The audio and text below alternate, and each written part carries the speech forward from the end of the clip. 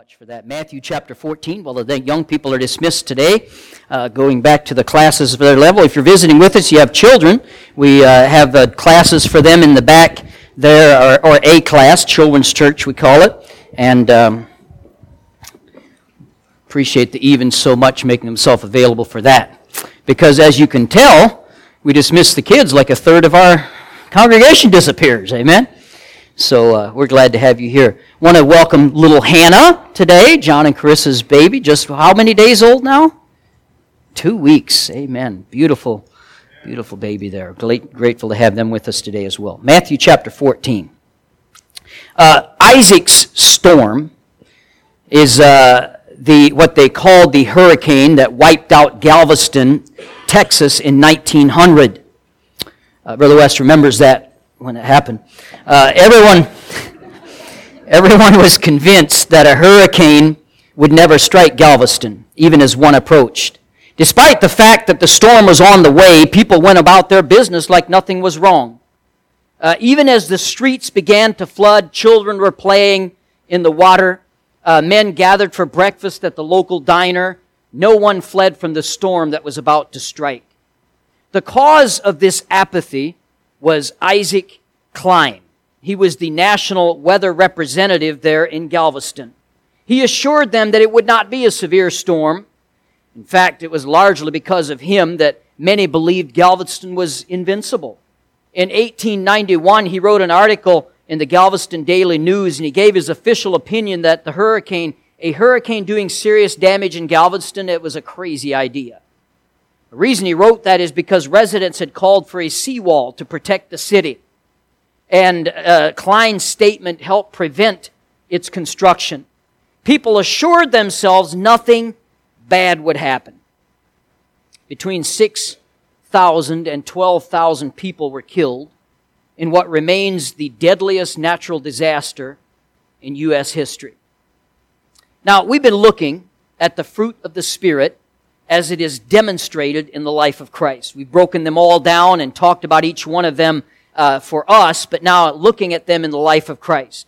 You see, all that is expected of us is perfected in the love of Christ, in the life of Christ. We see Him as the supreme example. And so He does not ask us to do what He does not do Himself. And as we look at these fruits of the Spirit, we've been using them to gauge our growth, because that's what we want to encourage people to do this year, is grow. And those are the marks on the door to gauge the growth of our spiritual life, these fruits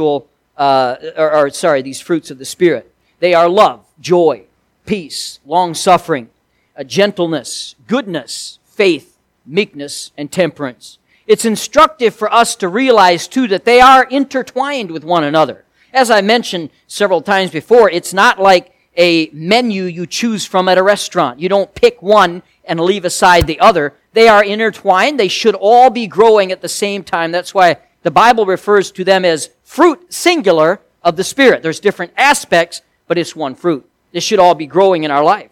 Now, in 1 Corinthians 13, Paul listed a number of different things, and he said the greatest of these is love. And that is really the bedrock for all that we are and for all that we do. Love is the engine that drives the growth in all these other areas. John 13:35, by this shall all men know that you're my disciples, if you have love one for another. How is this illustrated? Well, joy is love exalted. Peace is love in response. Long-suffering is love enduring. Gentleness is love in society. Goodness is love in action. Faith is love on the battlefield. Meekness is love in tough situations. And temperance is love in training. Each one of these fruits ought to be expanding in your life.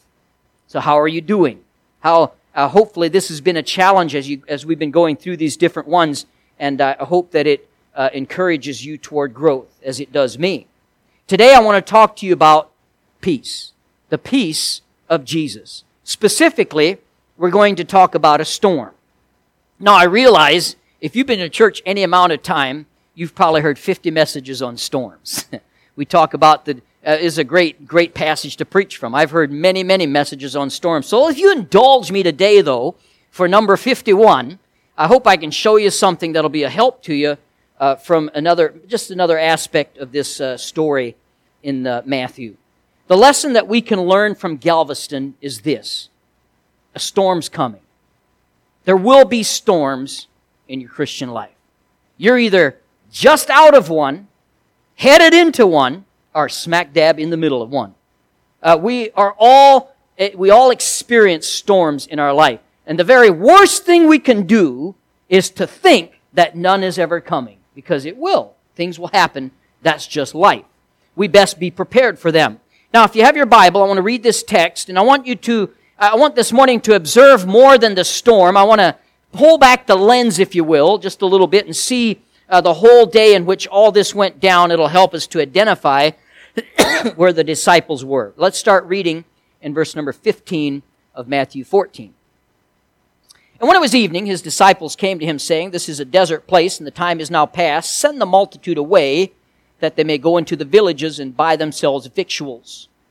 But Jesus said unto them, "They need not depart. Give ye them to eat." And they say unto him, "We have here but 5 loaves and 2 fishes. He said, "Bring them hither to me." And he commanded the multitude to sit down on the grass, and he took the 5 loaves and 2 fishes, looking up to heaven, he blessed, he brake. He gave the loaves to his disciples, and the disciples to the multitude. And they did all eat, and were filled. And they took up all the fragments that remained, 12 baskets full. Now just think about that for a second. He had this kid with a sack lunch, and he fed 5,000 men and their families, and they had 12 baskets left over. That's in answer to the 12 disciples who said, "We don't have nothing to feed them." Jesus said, "Not only are we going to feed them, I'll give you guys each a basket to take home." Amen? That's pretty amazing, isn't it? Amazing miracle. Verse 21. And they had eaten were about 5,000 men, beside women and children. And straightway Jesus constrained his disciples to get into a ship and to go before him unto the other side, while he sent the multitudes away. When he had sent the multitudes away, went up in the mountain apart to pray, and when evening was come, he was there alone. But the ship was now in the midst of the sea, tossed with waves, for the wind was contrary. And in the 4th watch of the night, that's 3 to 6 a.m., the 4th watch of the night, Jesus went unto them walking on the sea. When the disciples saw him walking on the sea, they were troubled, saying, "It is a spirit," and they cried out for fear. But straightway Jesus spake unto them, saying, "Be of good cheer, it is I, be not afraid." And Peter answered him and said, "Lord, if it be thou, bid me come unto thee on the water." And he said, "Come." And when Peter was come down out of the ship, he walked on the water to go to Jesus. When he saw the wind boisterous, he was afraid and began to sink, and cried, saying, "Lord, save me." And immediately Jesus stretched out his hand and caught him and said unto him, "O thou little faith, wherefore didst thou doubt?" And when they were come into the ship, the wind ceased. That's our text verse. I'll read it again. And when they were come into the ship, the wind ceased. The peace of Jesus. Father, I pray you'd help us this morning. Apply this passage to our life and the principles that we learn. Help it to improve our walk with you, we pray in Jesus' name. Amen. Let's get the scene here just to get a good picture of what's happening here. John the Baptist has just been murdered. He's been beheaded at the whim of a princess. You know that story. And this was Jesus' cousin. No doubt they were very close, had grown up together, or at least known of each other. And then, of course, Jesus had went to John for his baptism, and John baptized him knowing who he was. John would have seen the Spirit come down that day and announce this as his beloved Son. They were very close. So in verse 13, we didn't read it, but if you jump up a few verses, you see that Jesus and his disciples decided they would take a vacation day. They had been burning the candle on both ends, and they needed some time to get apart and rest, and to really to grieve because of what happened to Jesus' dear friend and cousin. And I could add this morning that it's an important thing for us. We need at times to step away. Taking a vacation is a good thing. Taking a break from our labors is something that even Jesus Christ did. I heard a preacher one time, because pastors sometimes get a little bit of flack because we'll hear things like, "Does the devil ever take a vacation?" And I heard one preacher give the perfect answer to that. He said, "No, he doesn't, and he's not my example." Amen? So I believe it's a good thing to take a vacation. Vance Havner said, if you don't come apart and rest, you're going to come apart. And we need that. They needed that. I read a story of a couple in South Dakota who decided to take a vacation to Florida in the middle of the winter. That's a good idea. Amen? Go to Florida in the middle of the winter. The wife was on a business trip, though, so she couldn't go with the husband. She planned to fly and meet him there the next day. Well, the husband got there a day early, and he reached his hotel. He decided to send his wife a quick email. Unfortunately, when typing the address, he missed one letter, and his note was directed instead to an elderly pastor's wife who had just lost her husband the day before. He had passed away. So when the grieving widow checked her email, she let out a piercing scream and fell to the floor in a dead faint. Family rushed over to see if she was okay, and they saw this note on the screen. Dearest wife, I just checked in. Everything is prepared for your arrival tomorrow. P.S. It sure is hot down here. Now, everybody needs a vacation, amen? Once in a while.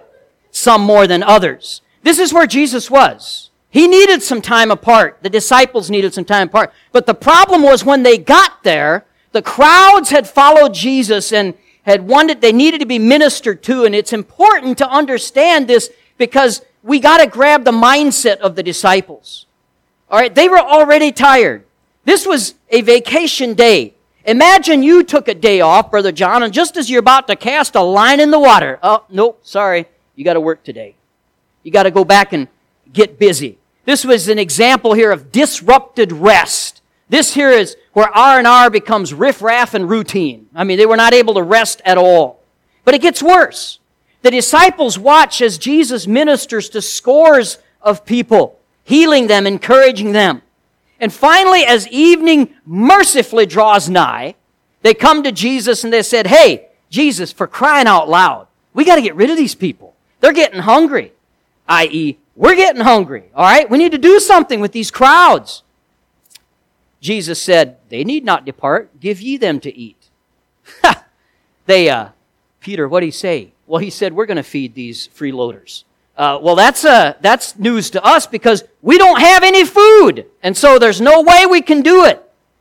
And they come to Jesus. Jesus, listen, we're sorry, but all we have is one boy and he's got a Lunchable. So we have like 5,000 men and their families, and all we got's a Lunchable.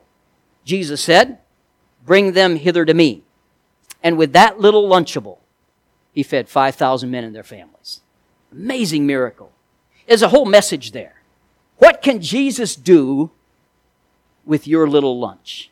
What can He do with your life, with your talent, though it be small? What can He do with it?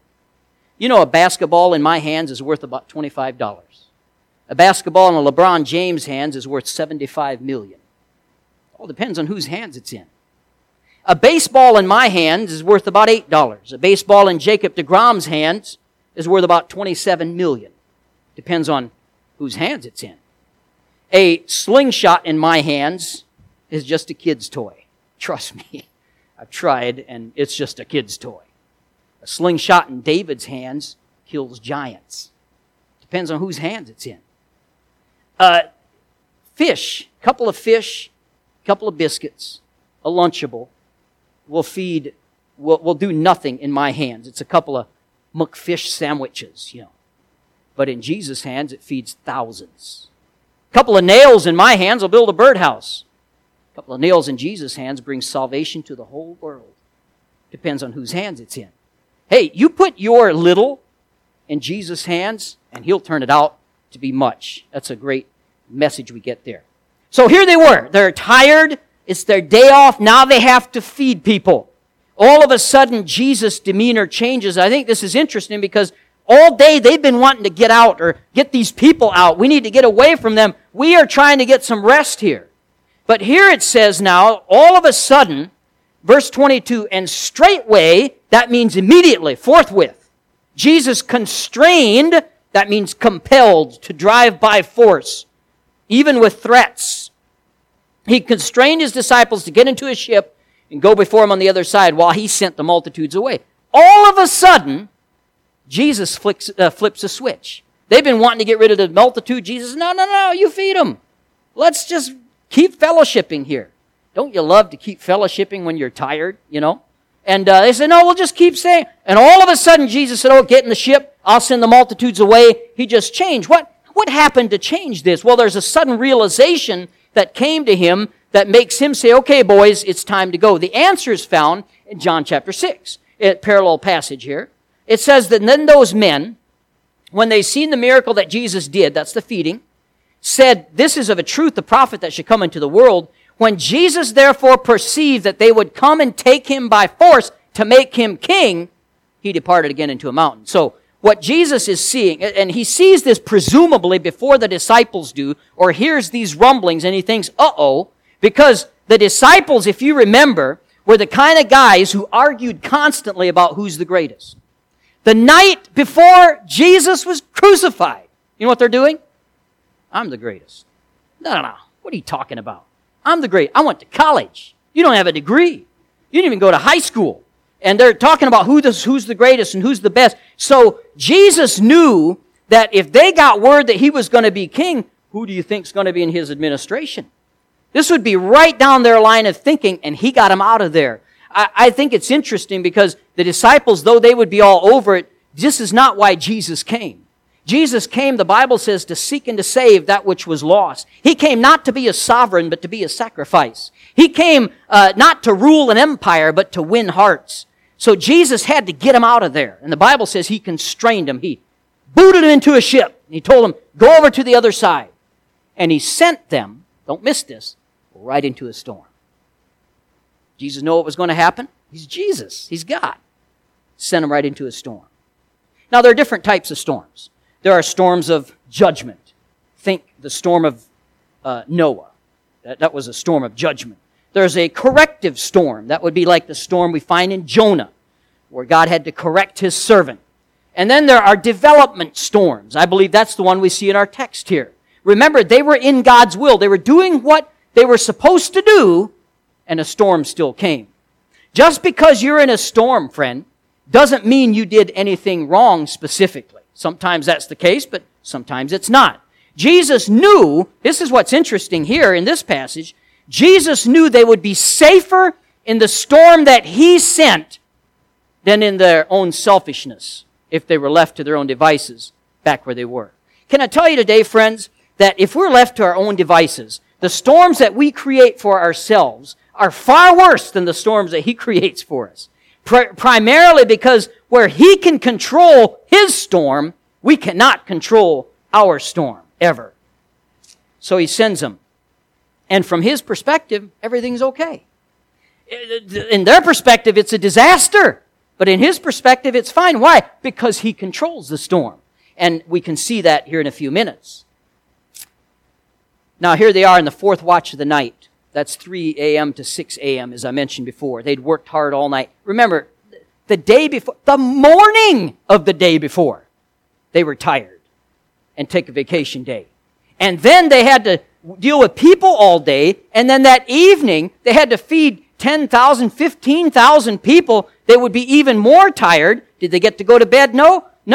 They had to now get into a ship, go to the other side, and now they've been hours and hours fighting a storm. They're exhausted. Have you ever noticed that storms come in your life when it's not convenient? You ever notice that? That's the nature of storms. We have a beautiful picture of the church here today. While this is going on, Jesus is in a mountain praying. Presumably, he's praying for them. He was concerned about them. Today, Jesus is in heaven interceding for you and I while we fight the storms of life here on earth. His coming seems a long time away, and yet at the darkest hour, he came to them when they needed him the most. Jesus sees the situation that you and I are in, and I can assure you that there will be storms, and he will know about it, and he's in control of them. Isn't that a blessing? There will be storms. And so let's continue on the story here. They were in the storm not because they disobeyed Christ, but because they obeyed him. We got to keep that in mind here. If we obey the Word of God, there will still be suffering. There will still be storms. But Christ is praying for us through them, and He will come when the time is right. As they're fighting this storm, out in the darkness, they see a figure. I always try to picture how this would be. You know, sailors and their stories and all their sailors are very they believe in a lot of weird stuff. Sailors do. A lot of sailors do anyway. So they would have heard all the kind of stories about what happens on the ocean. And now they look out and they see a figure walking on the water. The waves, and this is what we're going to see in our life too, the waves are all over the place. So the waves are rocking the boat. They're trying to upset everything they're doing. I don't think Jesus is doing a bunch of acrobatics to stay on the waves, though. The way I see Jesus walking is calmly. So they look out past all the waves that are beating on their ship and tall and crashing against each other, and they see a figure walking across there calmly. Now there's a good picture there, because what's distressing to them is under His feet, totally under His control. But here, the point I want to make is to notice the wording here in our text. After they got back in the boat, the storm ceased. Now there must have been some distance that Peter walked on the water. When he sank, or started to sink, he was right by Jesus, because Jesus just reached out His hand and helped him right back up again. So he had walked all the way to Jesus. Now the question is, how far out from the ship were they? I don't think they were that close. Maybe the width of our parking lot, the length of our parking lot, the length of our church. He was not right by the ship. But when he began to sink, he went from walking like Jesus was to all of a sudden teetering because of the waves, and he started to go down. He took his eyes off Christ and put them on the waves. Anytime, friend, your surroundings loom larger in your heart than your Savior, you're going to sink. Anytime you let circumstances take control. The same thing happened in 1 Samuel chapter 17. Everybody is looking at the giant. The whole Israeli army is looking at the giant, and they look at him and say, wow, he's huge.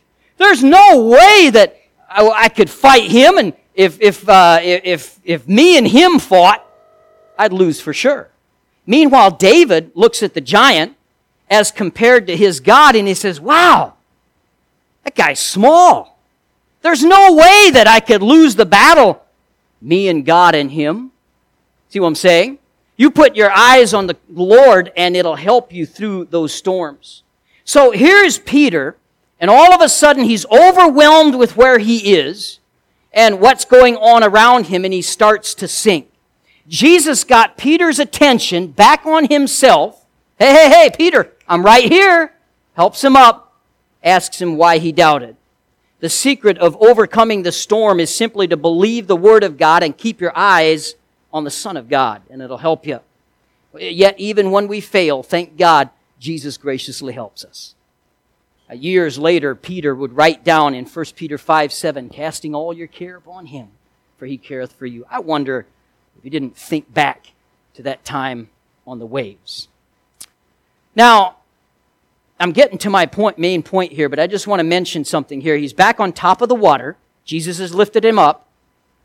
Have you ever been a victim of Bible misconceptions? A few years ago, I was preaching on Easter, and I was talking about Jesus, what He went through, and I mentioned in the message that Jesus had under the cross, was laboring under the cross, and he fell. And then he got back up and kept going, and then they got Simon to help him. And so after the service, I was in the back, and one of the men that was there that day came over and said, I got a question for you. Where in the Bible does it say that Jesus fell? I mean, I saw it in a movie once. You know, I had to think for a second. You know what? It doesn't. It doesn't say He fell. I'm not saying He didn't, but it doesn't say He did. But for years, we've been saying it. It's a Bible misconception. What about this one? Mary Magdalene was a harlot. That's a Bible misconception. The Bible never says she was. She was healed of demons. But way back in 590 A.D., Pope Gregory I, he was the first one to call her a harlot. And since then, it's become such a Christian vernacular thing, that's the way we've looked at her. How about this one? This is a big one. The animals went into the ark 2 by 2, right? Well, no, they didn't. In Genesis chapter 7, verse 2, the Bible says that all the clean animals went in by sevens. Only the unclean animals went in by twos, and according to Jewish law, there's many, many more clean animals than there are unclean animals. And so more animals are on the ark by sevens than were on there by twos. There's another Bible misconception. The Gospels were written by the disciples. Most people would say, yes, the Gospels were written by the disciples. No, only 2 were written by disciples, Matthew and John. The other books of Mark and Luke were written by men who never even knew Jesus, or at least not well. Mark would have likely been in his teens when Jesus was in Jerusalem. He may have seen and listened to him on occasion, it's possible. After the resurrection, he traveled with the Apostle Paul. Then he stayed with Peter in Rome, stayed by him while he's in prison. Mark was known as Peter's interpreter. As a Galilean fisherman, Peter would not have spoken Greek fluently, so Mark interpreted for him. In his book, Mark wrote down the observations and memories of Peter, one of the original apostles. And it's interesting, Mark being the book to the Gentiles is a reflection of Peter taking the gospel to the Gentiles. We see that all work together there. Luke is written, he's an interesting writer because he did not know Jesus Christ personally. He became a believer after Jesus' death when Paul taught him the gospel. Luke had been a physician, but he left that profession to travel with Paul. He talked with many of the other apostles, and he was who were eyewitnesses to Jesus' life. In fact, if you start reading the book of Luke, you'll see in the first couple verses, he says, I'm going to write basically like an interview. I'm writing down what eyewitnesses to Jesus' life have to say. One of the most amazing stories in the Gospels is the story of Jesus' birth. We read it every year, Luke chapter 2. I believe with all my heart, Luke got that information about Jesus' birth from Mary herself as she relayed what God did. But Bible misconceptions. Here's one I've had. That Peter steps out of the boat. The boat's right here. Okay? Step out of the boat. Jesus is right here. He steps out and takes a step, starts to sink. Jesus helps him. They step back in the boat. That's just kind of a picture of it. Just haven't really thought it through. I don't believe that's the case at all. When they saw Jesus, he was a ways out. They saw him from a distance. And he was probably quite a way from the boat. Why is that an important distinction? Because it leads to a question I have this morning, main point of this message today. When did Peter's peace begin? When did Peter breathe a sigh of relief? Say, whew, that's better.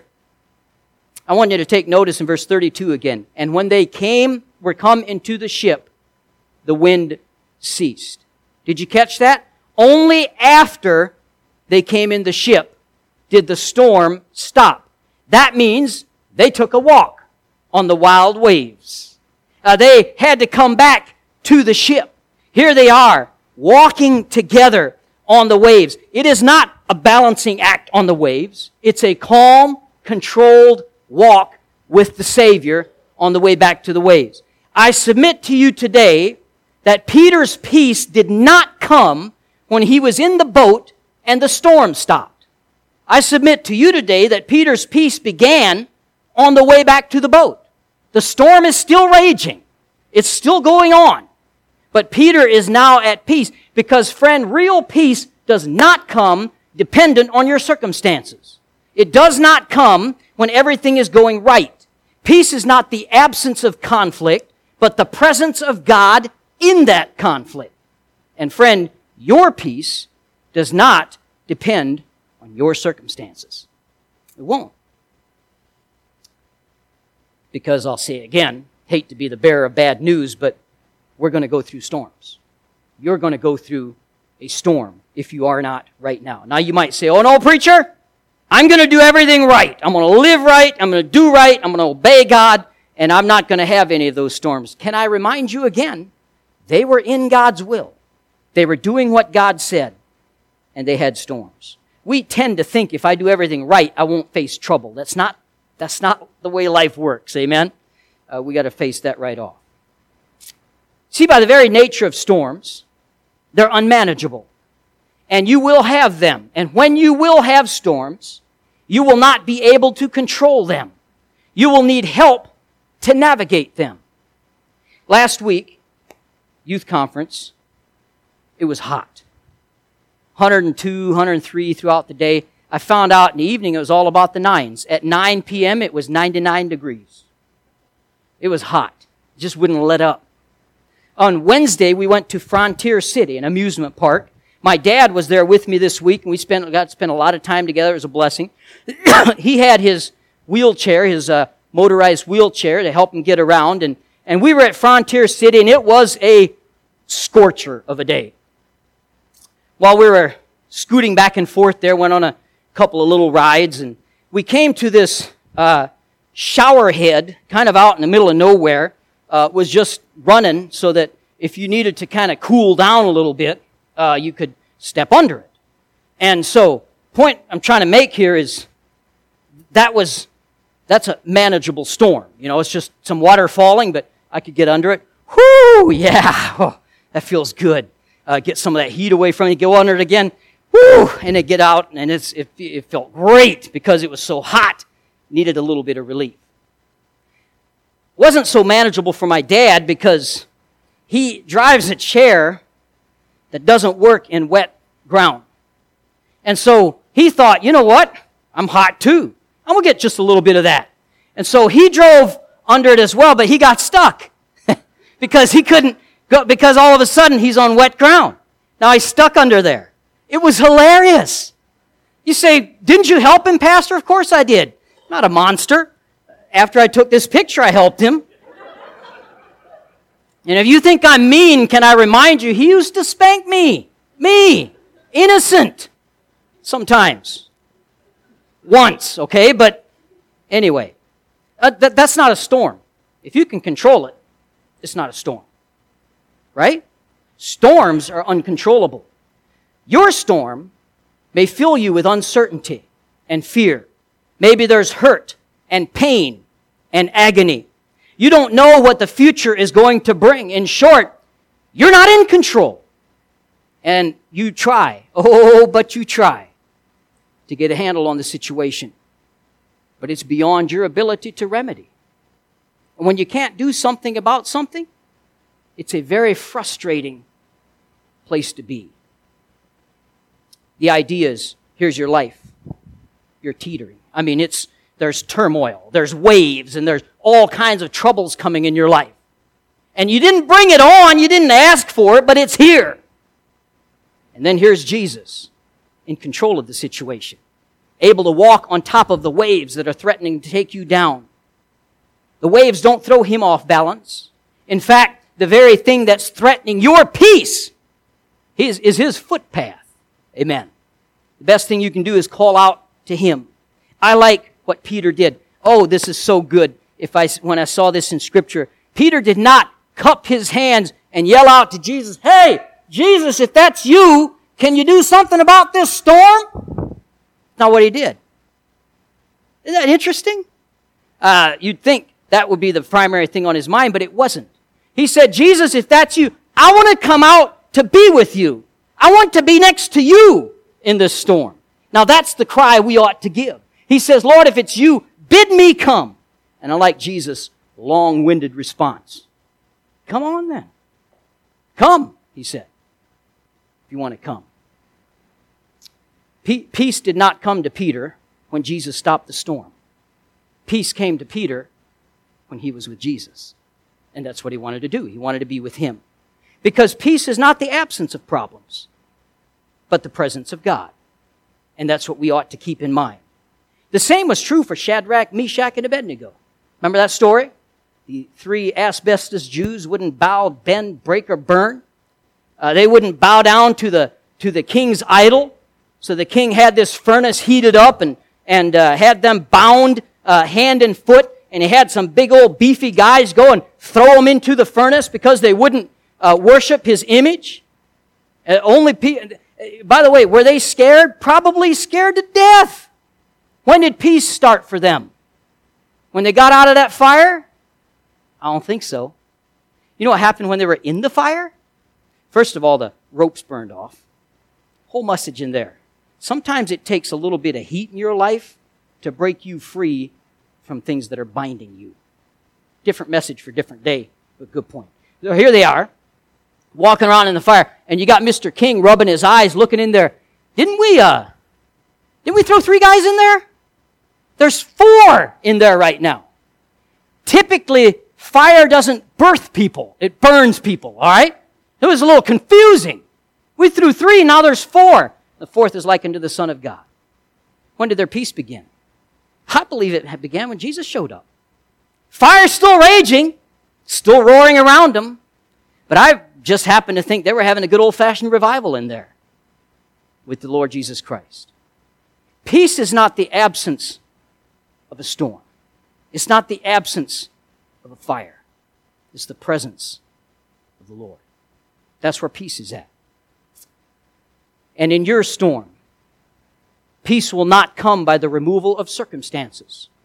Peace comes when you draw close to your Savior. He lifts you up as you start to sink. And then you can walk together. It doesn't matter if life is still all turmoil. It doesn't matter if the waves are all around you trying to throw you over. It doesn't matter if circumstances are still against you. You can rise above them because you're with your Savior and you can walk calmly and peacefully over those waves. That is the peace of Christ. That's the peace of Jesus. Then in addition to the story, verse 32, it's almost like a by the way, like an addendum. Oh, by the way, and the wind ceased. You know, sometimes He'll deliver you from your storm. But many times He'll walk with you through your storm.